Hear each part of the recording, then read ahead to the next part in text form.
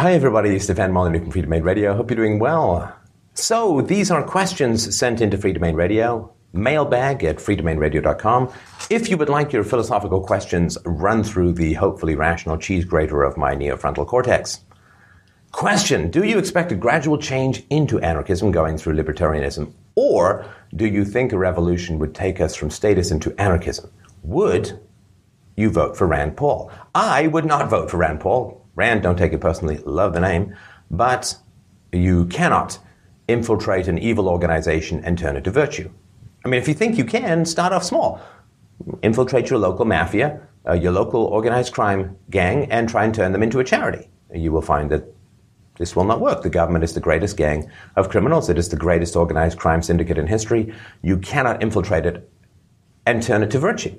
Infiltrating the government and trying to make it good is like trying to infiltrate a shark through its mouth, being slowly dissolved in its stomach acids while praying for it to turn into a dolphin. It will not work. We will achieve freedom not through revolution, not through working the system from within, but through the practical application of the non-aggression principle in our own lives, in particular with regards to the raising of children.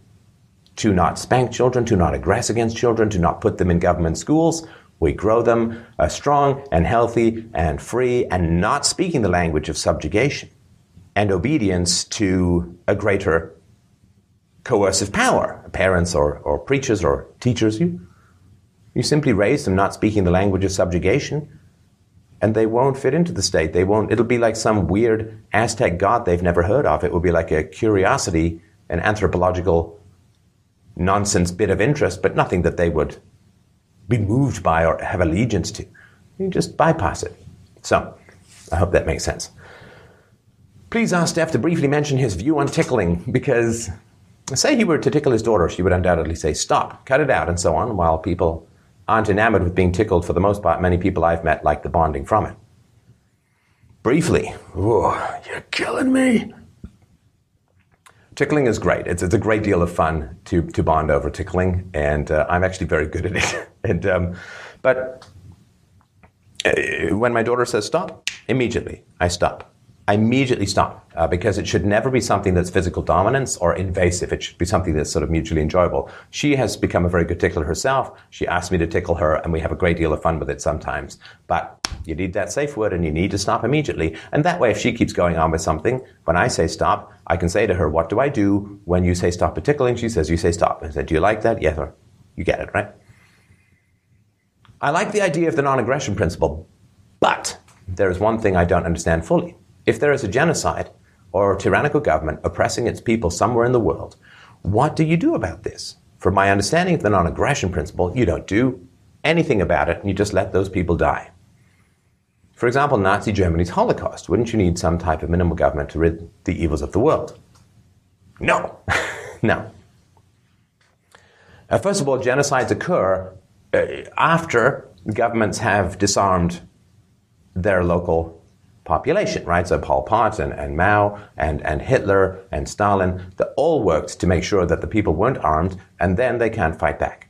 And so this is the way it works. And my God, I mean, if people are willing to give up their arms, I mean, I guess I can walk naked, covered in marinade through Serengeti National Park, and if I then get eaten by a lion, well, it's kind of retarded, right?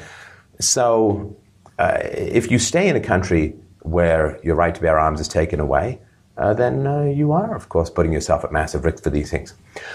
If you want to go and help people who are victims of their governments, then you can go and do that. Nobody in a free society has the right to stop you, right? If you want to go and fight the guy who sleeps on 10,000 baby wren feathers in his pillow, Kim Jong-il, I think his son now, in North Korea, you can go do that.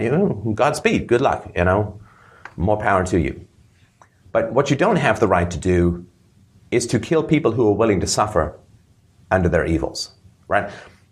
If some guy has chronic back pain, we don't get to shoot him and say, look, I've released you from your chronic back pain. We can't externally say what people are willing to suffer or not, right? So under Iraq, Saddam Hussein is a brutal murderer, brutal genocidal tyrant. The majority of people in Iraq chose to live with their tyranny, which of course had been armed and well funded by America. So if we stop intervening, if America stops intervening in other countries, stops arming them, then people will have a much better shot at throwing off the shackles.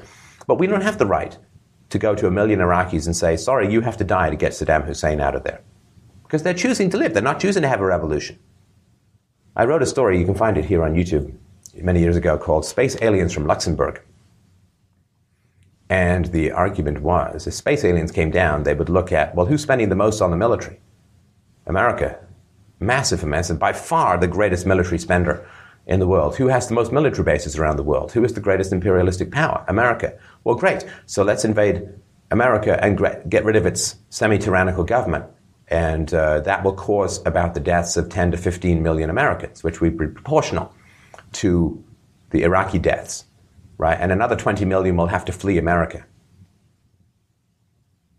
Would Americans say, that sounds like a good deal to me? Sure, 10 to 15 million of us will die, and another 20 million will flee America, but at least we'll have a new government. Well, no, Americans would say, no, it's our government, it's our job to deal with it. If we can live with it, you can't come and kill us for it. So, you don't have the right to do that to another country, at least at a global. And just because people are doing bad things to their citizens on the other side of the world doesn't mean that we then have a government that's allowed to steal from our citizens here, right? It's like me saying, there's some guy beating up his wife, and I go up to my neighbors and say, so I'm going to beat up your wife, all of your wives, unless you give me money to go and fly over there and deal with him. It's like, X wrongs don't right one wrong, so no. 2, in a free society, wouldn't there be a lot of corruption in the court system? It seems like businesses or rich individuals can bribe the judges or whoever runs the court very easily because the court runs off of profit. I realize there is corruption in our statist government courts now, but doesn't this reduce corruption because it is not based on profit? The government is based on profit. Come on, the government is based on profit for specific individuals at general cost, right? You send the bill to the unborn, you send the bill to the abstract taxpayers, you send the bill to those down the road with bonds and debt and all this kind of crap, and you make a massive amount of money in government, right? So the government is very profitable. Doesn't mean it's moral, doesn't mean it's free market. I mean, a mugger can be very profitable, right? He invests in a $10 knife, and he can make $1,000 or $10,000 stealing someone's Rolex in a dark alley. It's an investment and a return. So governments make massive amounts of money for people. I mean, $700 billion went to the bankers, if you may remember, and more, really. So the government courts are irredeemably corrupt. It's talking about America in particular. They are irredeemably corrupt at the moment. 97% of American convictions are the result of plea bargains, have nothing to do with courts, nothing to do with the jury of your peers, nothing to do with the rules of evidence. They catch you and they threaten you with 20 years unless you plea down to 2 or 3. And they say, and if you go to trial, your 20 years could turn into 30, and you have a very high percentage chance of losing.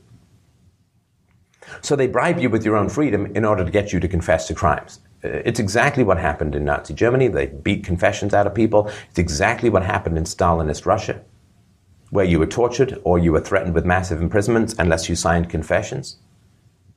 The American court system couldn't conceivably function with the number of laws that it has and the number of arrests that it has. With 5% of the world's population, America has 25% of the world's prisoners.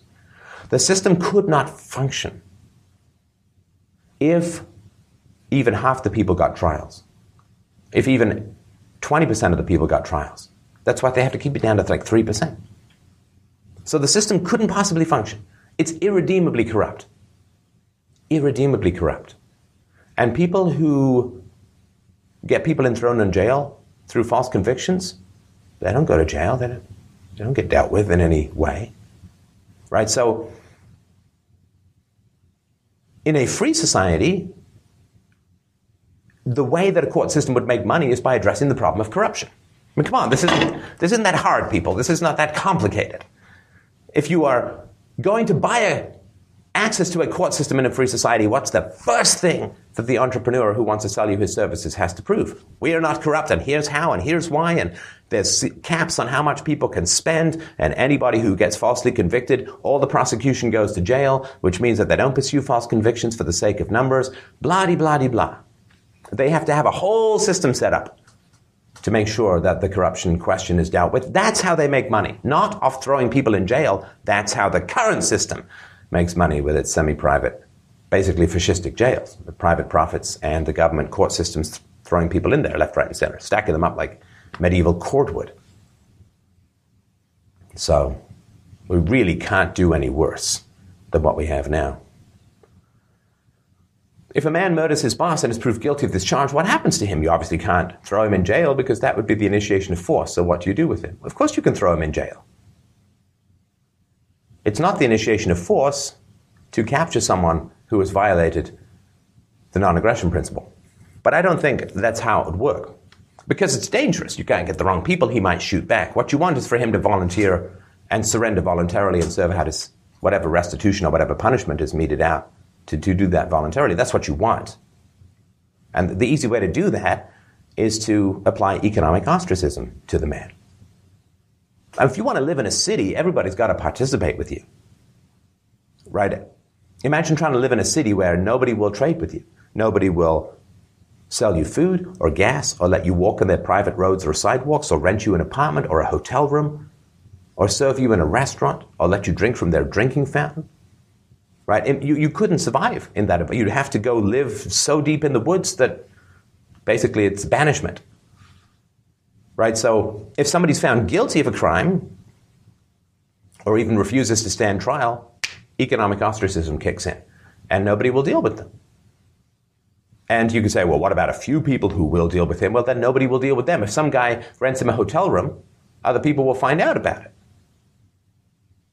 Right? And then nobody will deliver electricity to the hotel room. Like, you can't have people, I mean, this is what will happen. It's so efficient. It's so perfect. So then he's going to voluntarily, if he wants to live anywhere close to civilization, anywhere where he's going to trade with people, if he wants to live not like Robinson Crusoe, then he has to submit himself to restitution, to whatever the restitution is going to be. I have no idea what that's going to be. Probably some kind of weregild. That's what was developed in Anglo-Saxon and Norse common law, where you pay for the wrongs that you've done and so on, right? Usually in a financial way, right? Right now, the victims get hit a couple of times, right? I mean, they get robbed, and then they have to spend a huge amount of uncompensated time processing and dealing with the cops with the robbery, and then the tax bill goes up to pay for the robber. I mean, it's completely ridiculous, but of course it's not supposed to be just. It's supposed to be profitable and punitive. So, okay, he says, someone else says, I know that gun control does not work, but what is the downside to restricting mentally insane people of their right to bear arms? I realize that they could just get guns on the black market, but that doesn't denying them the right to bear arms at least help a little bit. It might stop mass shootings in the future. No. Two things cause mass shootings. Number one is they take place in places where people are not allowed to carry weapons. So, can't shoot back, can't defend yourself, right? Somebody takes a gun, they got 10 people around with handguns, they just shoot them. James Holmes, the guy who shot up the theater, the Batman Theater in Aurora a while back, he drove an extra 20 minutes to make sure he got to a theater where patrons weren't allowed to have guns. He's not crazy. And most mass shooters meticulously plan out their attacks for weeks or months in advance. They're not insane. They're evil, but they're not insane. Insane people are the guys on street corners shouting at mosquitoes, right? I mean, they're not out there playing. These guys plan. And so that's number one. Number two is they have these SSRIs, right? These psychotropic drugs in their system, which have a black box label from the FDA that they cause violent thoughts, homicidality, suicidality, and so on. But, oh gosh.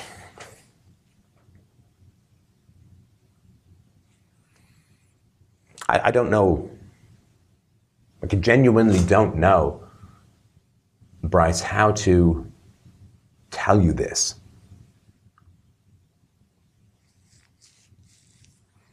There's no easy or nice way. Okay. What makes you think, when you're worried about mentally insane people having weapons, what makes you think that the leaders in charge of the armies and navies, the air forces, the Marines, special forces, Blackwater, that the people in charge of these armies, these weapons of mass destruction, nuclear weapons, biochemical weapons, across the world, what makes you think that these people are not mentally insane? It's a very, very important question to think about. George Bush ordered an invasion into Iraq. Forget Afghanistan for the moment. Just talk about Iraq in 2003, based upon information that was false, and which was known to be false. This caused the death of over 1 million Iraqis, with another 1.5 million or more fleeing the country. He never backed down from his assertion that the war was a great idea. He served out his presidency, won a second term after, the whole population's nuts, right? Served 4 more years, retired, went on a speaking tour, wrote his memoirs, and now is showing everyone in Air Force One, when they went to Mandela's funeral or wherever the hell they were all going, he shows them all his paintings of kitty cats, because he's become a painter, you see. The man directly ordered a war which killed over 1 million people. He's not troubled by it at all. There's a White House video where he's making jokes about it. Hey, are the WMDs under here? Are they under here? Man has no conscience. He's a complete sociopath. There are tons of cops who lie to get people put in prison and sleep soundly at night. Right? The prison guards who beat people up go home and sleep soundly beside their wives. Tony Blair is laughing and joking on Jon Stewart's The Daily Show. As Jon Stewart doesn't talk about any of the war crimes he's committed. The guy's a Catholic, for God's sakes. Thou shalt not murder participated in the invasion of Iraq and Afghanistan. Ordered the deaths of tens or hundreds of thousands of people. Just chatting and joking and, I upload a video with an audio glitch, I feel bad. The people who are in charge of all of these weapons are mentally insane, morally insane. They have no conscience, no mirror neurons, right? The 12 to 13 complex ecosystem of empathy simply has not developed. Well, read about George Bush's childhood. He was beaten black and blue by his mother and spent a good deal of his childhood blowing up frogs with cherry bombs. A complete sociopath. They are insane. What do you do with insane and evil people in a free society? Well, my suggestion is let's not give them any fucking armies. I've noticed, he says, that you say corporations would not exist if it wasn't for the government. But how so? Because corporations are legal fictions created by and maintained by governments. Steph, do you have any videos comparing anarchists who say they are socialists to anarchists who say they are capitalists? I'm new to anarchism and was doing a lot of research. I came across many articles and books by socialists who claim that they are the real anarchists, and capitalism and anarchism don't go together. Socialism and anarchism does seem like they go together. What do you think? Well, I don't know. Maybe it's just, my fundamental decency as a human being. I'm quite keen on women having exclusive control of their own vajayjays. I think that's, monopoly lockdown on the hoochie cooch, I think is job one for moralists. And should I end up in prison for whatever reason, I would assume or would ask for my roommate to respect the same sovereignty with my own butt cheeks. So I have 2 eyeballs and 2 kidneys, and they're mine. And if you happen to have an accident, which in which you lose both your eyes, you don't get to gouge out one of my eyes with a rusty spoon. They're mine. The same thing with a woman's vagina. It's not owned collectively, it's hers. Right? For a vagina to be owned collectively is an invitation to like a Genghis Khan Mongol horde style of gangbang that will leave her shredded up like water pushed through a Swiss cheese magnet. So I'm big on people having sovereignty over their own bodies, a monopoly of ownership over their own bodies. I think that's great. So we own ourselves, and there's no fundamental difference between my kidney and a tree that I plant and laboriously water and help grow, which produces fruit. Both are things that I have worked to create and maintain, right? A woman really works to care for and maintain her vagina, right? She wipes it. She takes it for walks. She does strange things with rose water I don't understand to it. She takes it to a doctor. She has strange things inserted into it. She has god-awful pap smears and speculums and crazy crap goes up there, right? And so she's really working at investing in maintaining her Hoochie von Coochieville, right? The Snug Harbor. No problem with that. It's hers, right? If she grants you entrance, have fun. If she doesn't, step back, right? So we own ourselves, we own our own organs, we own the products of our actions. This is just property. Unless you're willing to say a vagina should be owned collectively,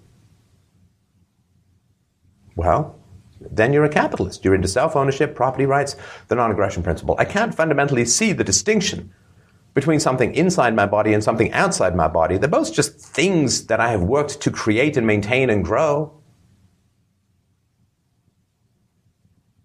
So, the hair you grow is yours. Your singing voice is yours. So I can't go to the socialist side because I just can't create these artificial divisions between your body and stuff outside your body. Right? I've worked to feed and maintain this little finger and exercise it, yea, verily, these 47 years. It's mine. You can't have it, right? What's the difference between my little finger and the things that I produce? If this little finger is something that I have produced, I could have cut it off and I'd have deleted 20 less calories a day. I've worked to maintain it. So, no, this socialism is nonsense. Say, well, it's only the means of production. Well, you know what's a pretty important means of production? A vagina. You know what it produces? More people. It is quite important, right? So, no, I'm sorry. I have to be consistent as a philosopher. That's the deal. That's what you sign up for when you're a philosopher. Universality, logic, evidence, right? I mean, consistency. You can't be a scientist and make up arbitrary rules. Then you're not a scientist anymore.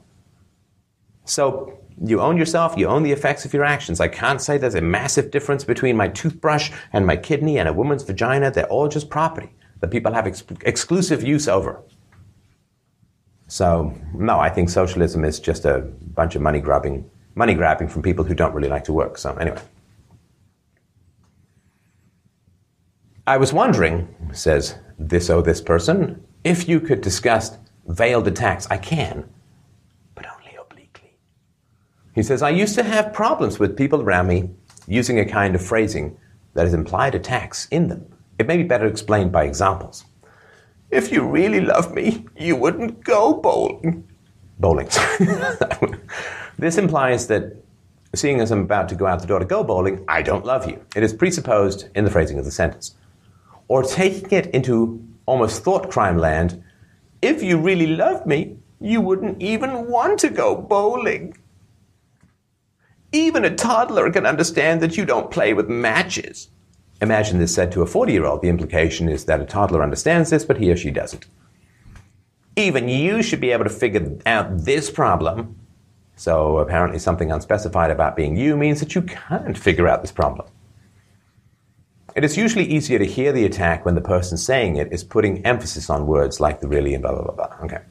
It is kind of a denigration, but without saying it overtly. Well, you trust your feelings. You know, if you feel like you're being insulted, you probably are. And you can confront people on it. I mean, the only thing worse then an attack is a cowardly veiled attack. You know, where somebody makes fun of you in a pretty insulting way, and then when you finally say, hey, man, they're like, hey, lighten up, man. Don't take yourself so seriously. Laugh a little. You know? Well, you know what? I do take myself pretty fucking seriously. Doesn't mean I can't have fun, but I take myself pretty fucking seriously, and I take my mission pretty seriously to bring philosophy to as much of the world as will possibly listen, and to be as engaging and entertaining and thought-provoking and witty and illustrative and metaphorical and brain-lively as humanly possible. You can't achieve anything great in your life if people around you are putting you down. You can't.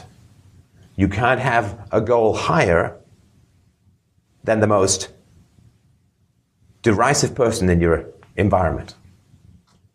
You can't be taller than the shortest person around you, metaphorically. So I just got those people out of my life. I mean, I've always had high ambitions. And as a kid, I wanted to do great things. When I met my wife like 12 years ago, before she was my wife, I was writing novels. I wrote novels. Incredibly well-reviewed novels. One of my novels was called The Great Canadian Novel. And then I could never sell them. I said, this is the greatest thing I've ever read. Not buying it. Now I know why, and I'll get into that another time. So basically I wanted to be a novelist. So I said to my wife, 3 people in the English language. I wanted to be Shakespeare, Dickens, Molyneux. Right? I had high ambitions, high goals. Why not? I mean, why not? You're going to die either way. Aim high. We all land in the grave. I want to land in the grave like bang! With an impact like the Arizona crater, because I went so high. And why not for you? Why not for you? I mean, how inspiring is it? Go for the bronze. No, go for the gold. So I don't have people like that in my life.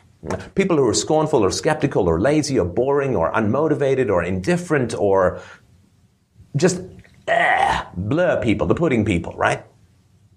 The yes but people, right? The problem creators, the nitpickers, the trip you up every time you sail into your flash dance pose of infinite dancing.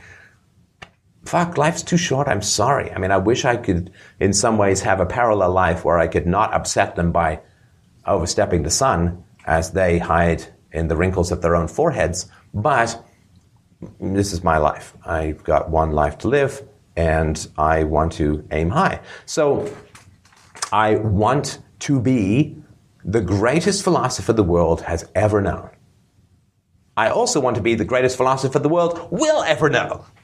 And it's insane. It's completely right. I get it. So what? Still want it. I want this show to be insanely great. Insanely great. And I try. Right? I'm always experimenting. I'm always saying, I'm going to try it better. I'm going to try and do it better. Right?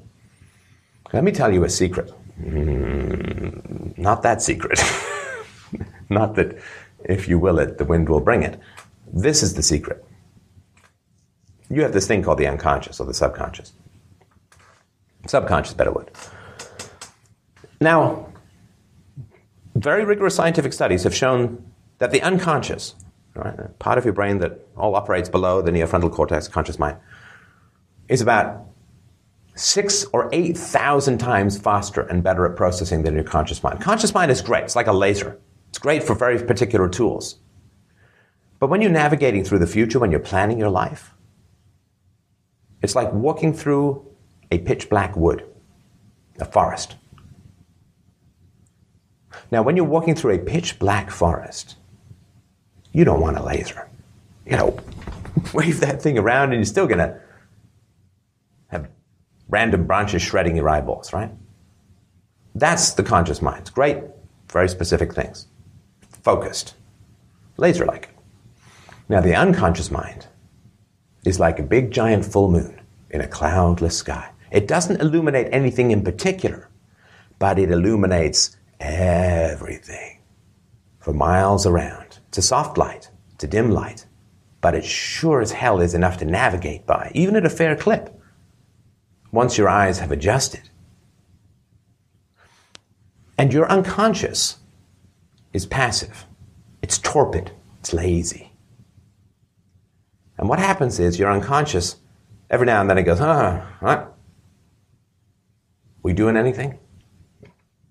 Anything going on that you need the infinite energies of the universe for? Anything?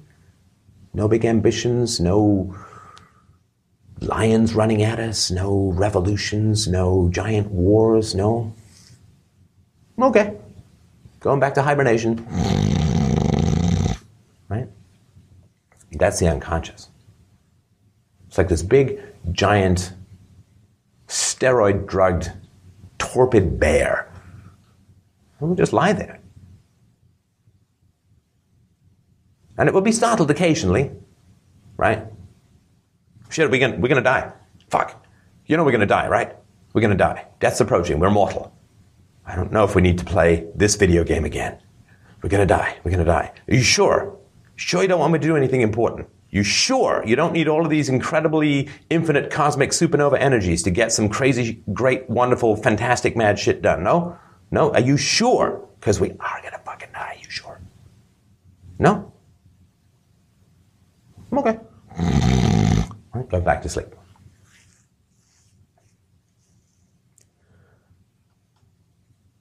And then you feel lazy, right? You feel like you can't really get anything done or anything like that. Let me tell you something though.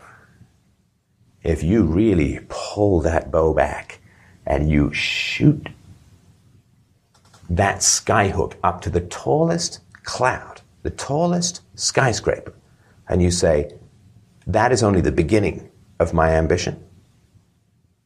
If you just rocket that thing up, you get this Zeus-farting, squat-shouldered Saturn rocket blast detonation of upward lifting. Because then the unconscious is like, whoa, what the fuck was that? Did you hear that? I heard some creaking. What's that? Oh my God. We're not doing that, are we? No. We're not. Really? Are we doing that? Seriously? The greatest philosopher ever? Are you kidding me? Well, that's got my attention. All right, motherfuckers.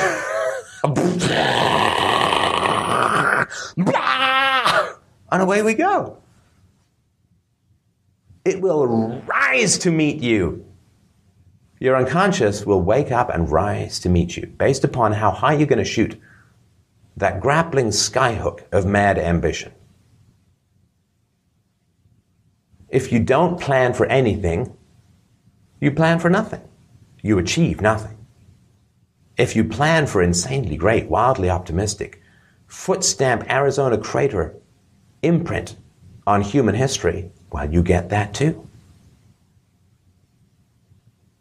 There is nothing remarkable about me, except the size of my ambition and the degree to which I have accepted the help of all the parts within me in the achievement of this ambition. And the ambition to be a great philosopher, the greatest, is not for vanity. I'm going to be dead.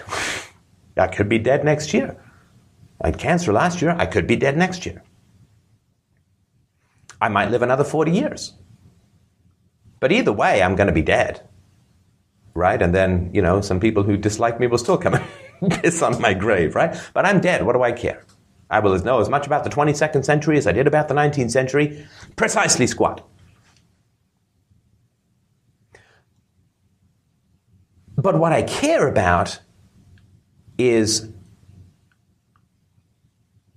lighting the lightning in people's spines, straightening their shoulders, raising their chins, infusing their eyes, yours, really, clapping them to wake up.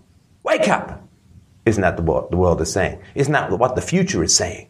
Aren't we so glad that we woke up from feudalism, that we woke up from subjugation, that we woke up from slavery?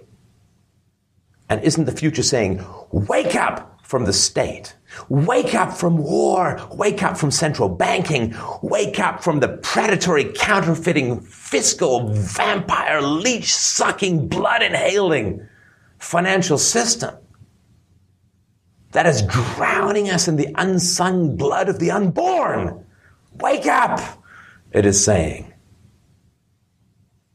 Don't sleep through and hand all of this sick, bloody, jello, mucousy, membrane inertia of dead human history. Don't roll it forward. Don't roll it forward. Wake up. The more people I awake, the better a philosopher I'll be considered.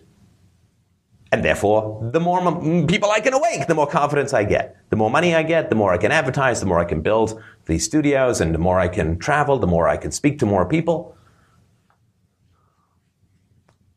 And that means more people have woken up. More people have started to think. More people don't have, these jelly, spineless backs. They have rocket launchers. They have jetpacks. They can think. They can challenge. They can grow. They can pursue self-knowledge. They can commit to virtue.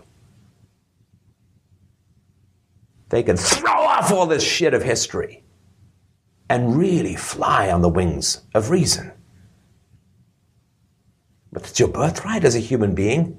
We didn't develop all this shit to watch desperate housewives follow orders and drown in debt. We got this with which to rocket around the universe, defy evil, conquer corruption, and build a cathedral of peace called the future. That's why we have this stuff. Tits are for breastfeeding, brains are for flight. So if you have these pissy little shitty people around you, you can't light their fire. All that happens is yours goes out.